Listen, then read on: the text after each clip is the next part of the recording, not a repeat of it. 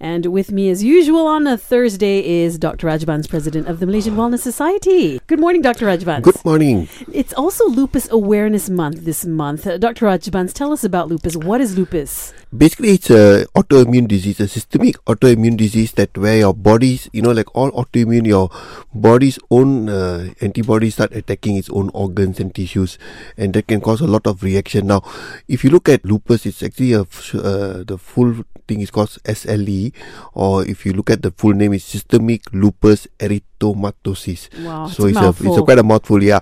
And actually a very serious illness, though they got the variety where they call discoid or cutaneous lupus, where you only have skin lesions, and that's the most they get.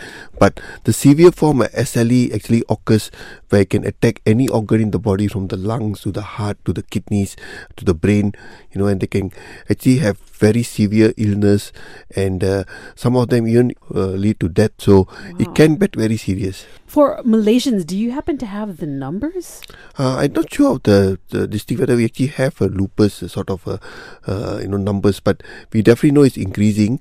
Occurs more in women, 9:1 actually. Wow. So women are more common. Can occur in any age group from you get a different type in children, but a lot of times it's adolescents, young people, women, especially young women. So, and it's not as uncommon as we think, because we keep on getting cases very often. Is easily diagnosed by initially it might be a bit difficult, because they can come with so many different sort of symptoms, because they can just come with a rash. If you get a classical butterfly rash on the face, that's very typical. You look at a patient walk in, we know it's SLE, but they can come in with confusion, they come with lung problems, they can come with irregular heartbeats. A lot of them actually come in with kidney issues where they got blood in the urine, or proteinuria, they call it, protein in the urine, and you have to start thinking of this sort of diagnosis. Joint pains, fever for no reason, losing weight. So it's a multiple sort of symptoms they come in, and you, at the back of your mind, you must think of SLE. Right, okay. When we come back, we'll find out how lupus is treated, and what will your quality of life be like if you are diagnosed with lupus. That's up next here on Light.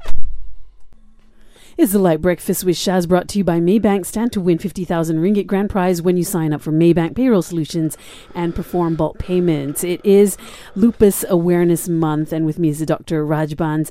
Dr. Rajbans, you mentioned earlier that the segment that is most, familiar with lupus is mostly women. Yep. And it's diagnosed pretty early on, from adolescence to the 20s. Yes. How is lupus treated? Yeah, I think once the main thing is to get the diagnosis, and once you're sure it's lupus, then it's been a multi-system disease. I think you actually must see the right specialist for this SLE. People actually treat these autoimmune diseases are called rheumatologists. Okay. So, but sometimes, because if the kidney is involved, then the nephrologist will get involved. With the lung, then the respiratory physician. Is the brain, the neurologist. So, but normally the team, the main person is a rheumatologist who will be the one managing the disease. So, very important that you get the right doctor. So, diagnosis is the first thing. Get the correct diagnosis, get the correct specialist to look after you, and then they have a whole array of treatments, from just simple analgesics if just joint pain, or creams if just skin rash. But the systemic disease, they look at corticosteroids, they look at immunosuppressants, they got biologics, new drugs. So again, what the medication, what treatment, the doctor is the one who will be the one guiding you. So main thing about SLE is that you must have regular follow-ups with your doctor. Right. And of course, there's no cure for lupus. That's what I read, isn't it? Yeah, I think lifestyles, do people talk? I suppose it's a lot of inflammation. So eating healthy food, exercise, cutting down toxins, all that. Do some sort of support, it does support.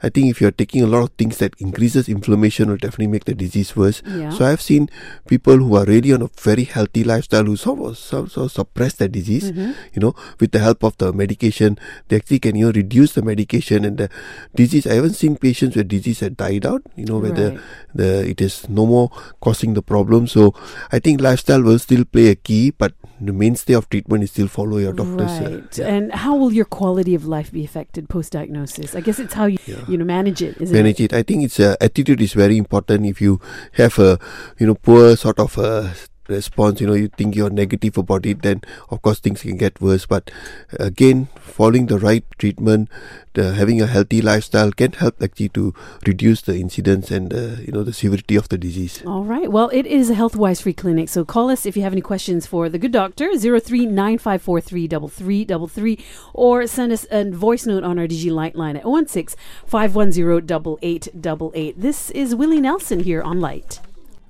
Is the Light Breakfast with Shaz, brought to you by Maybank. Stand to win 50,000 ringgit grand prize when you sign up for Maybank Payroll Solutions and perform bulk payments. And it is a free clinic, so give us a call. And thanks to new Digi Postpaid Family, mirror your internet quota and unlimited calls for your supplementary lines at only 38 ringgit per month. Angela, what is your question? Yeah, I would like to check how to choose a good probiotic to boost the immune health, and if there's any recommendation for this probiotic. So, Dr. Rajbans, how do you choose a good probiotic? Yeah, I think probiotics I find are important for us because a lot of us, do eat a lot outside and a lot of toxins go into our gut, and they say we do damage our good bacteria.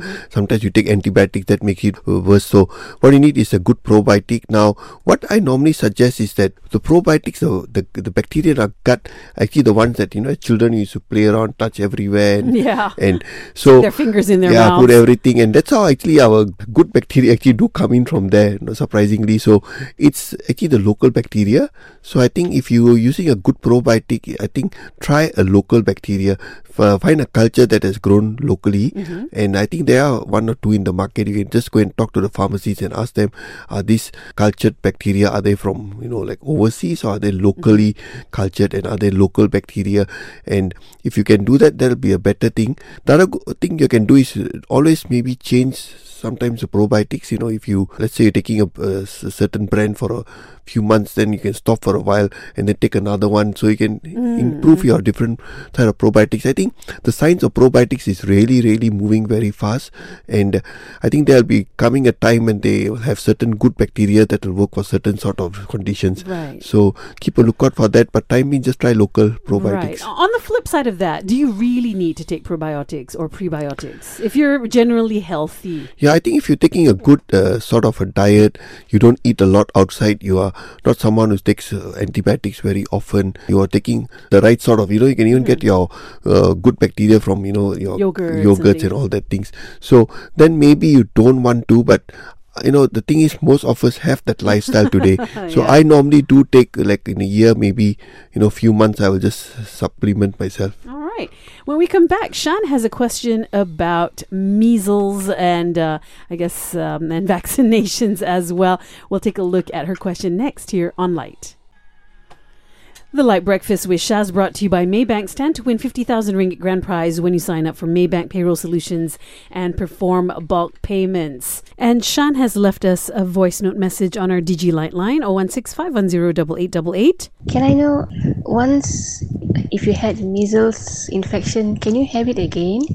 Because I'm having like a spots all over my body, and it's also having running nose symptoms, like a flu-like symptom, but it's not a flu. I also had low-grade fever, and so I don't know what's going on. Yeah, I mean, measles, normally it's a lifelong, once you get measles, you normally should not get. Of course, they say much later you might get you can get a milder sort of a version. But there are a lot of viruses that can cause symptoms. Any sort of virus can cause flu-like symptoms, bit of fever, bit of rash. You could have rubella, German measles, which is not measles, which another woman can have that issue. So could be any sort of viral infection, and it's rash, low-grade fever, a bit of runny nose. It's just like all viruses, it'll probably settle. If it doesn't get better, you might have to see a doctor whether you got a secondary infection and need antibiotics. But if it's just a virus, a lot of fluids, rest, some paracetamol, and it'll go away. All right, wonderful. Well, thank you, Doc, for all your great advice. Any wise words for the rest of us this week? I suppose that we are having two big society functions coming up. One is the Malaysian Wellness Society on July 20th. It's a whole day workshop, and then there's a Malaysian Healthy Aging Society is having a 3-day conference, various topics. That's also the end of July. I think you can go and check out their websites, the Malaysian Wellness Society, and you can check out the Malaysian Healthy Aging Society. Right, and very it's open interesting to the public, yeah? Yeah, it's open to the public, yeah. Wonderful. Well, thank you so much for that, Dr. Rajbans. Thank you.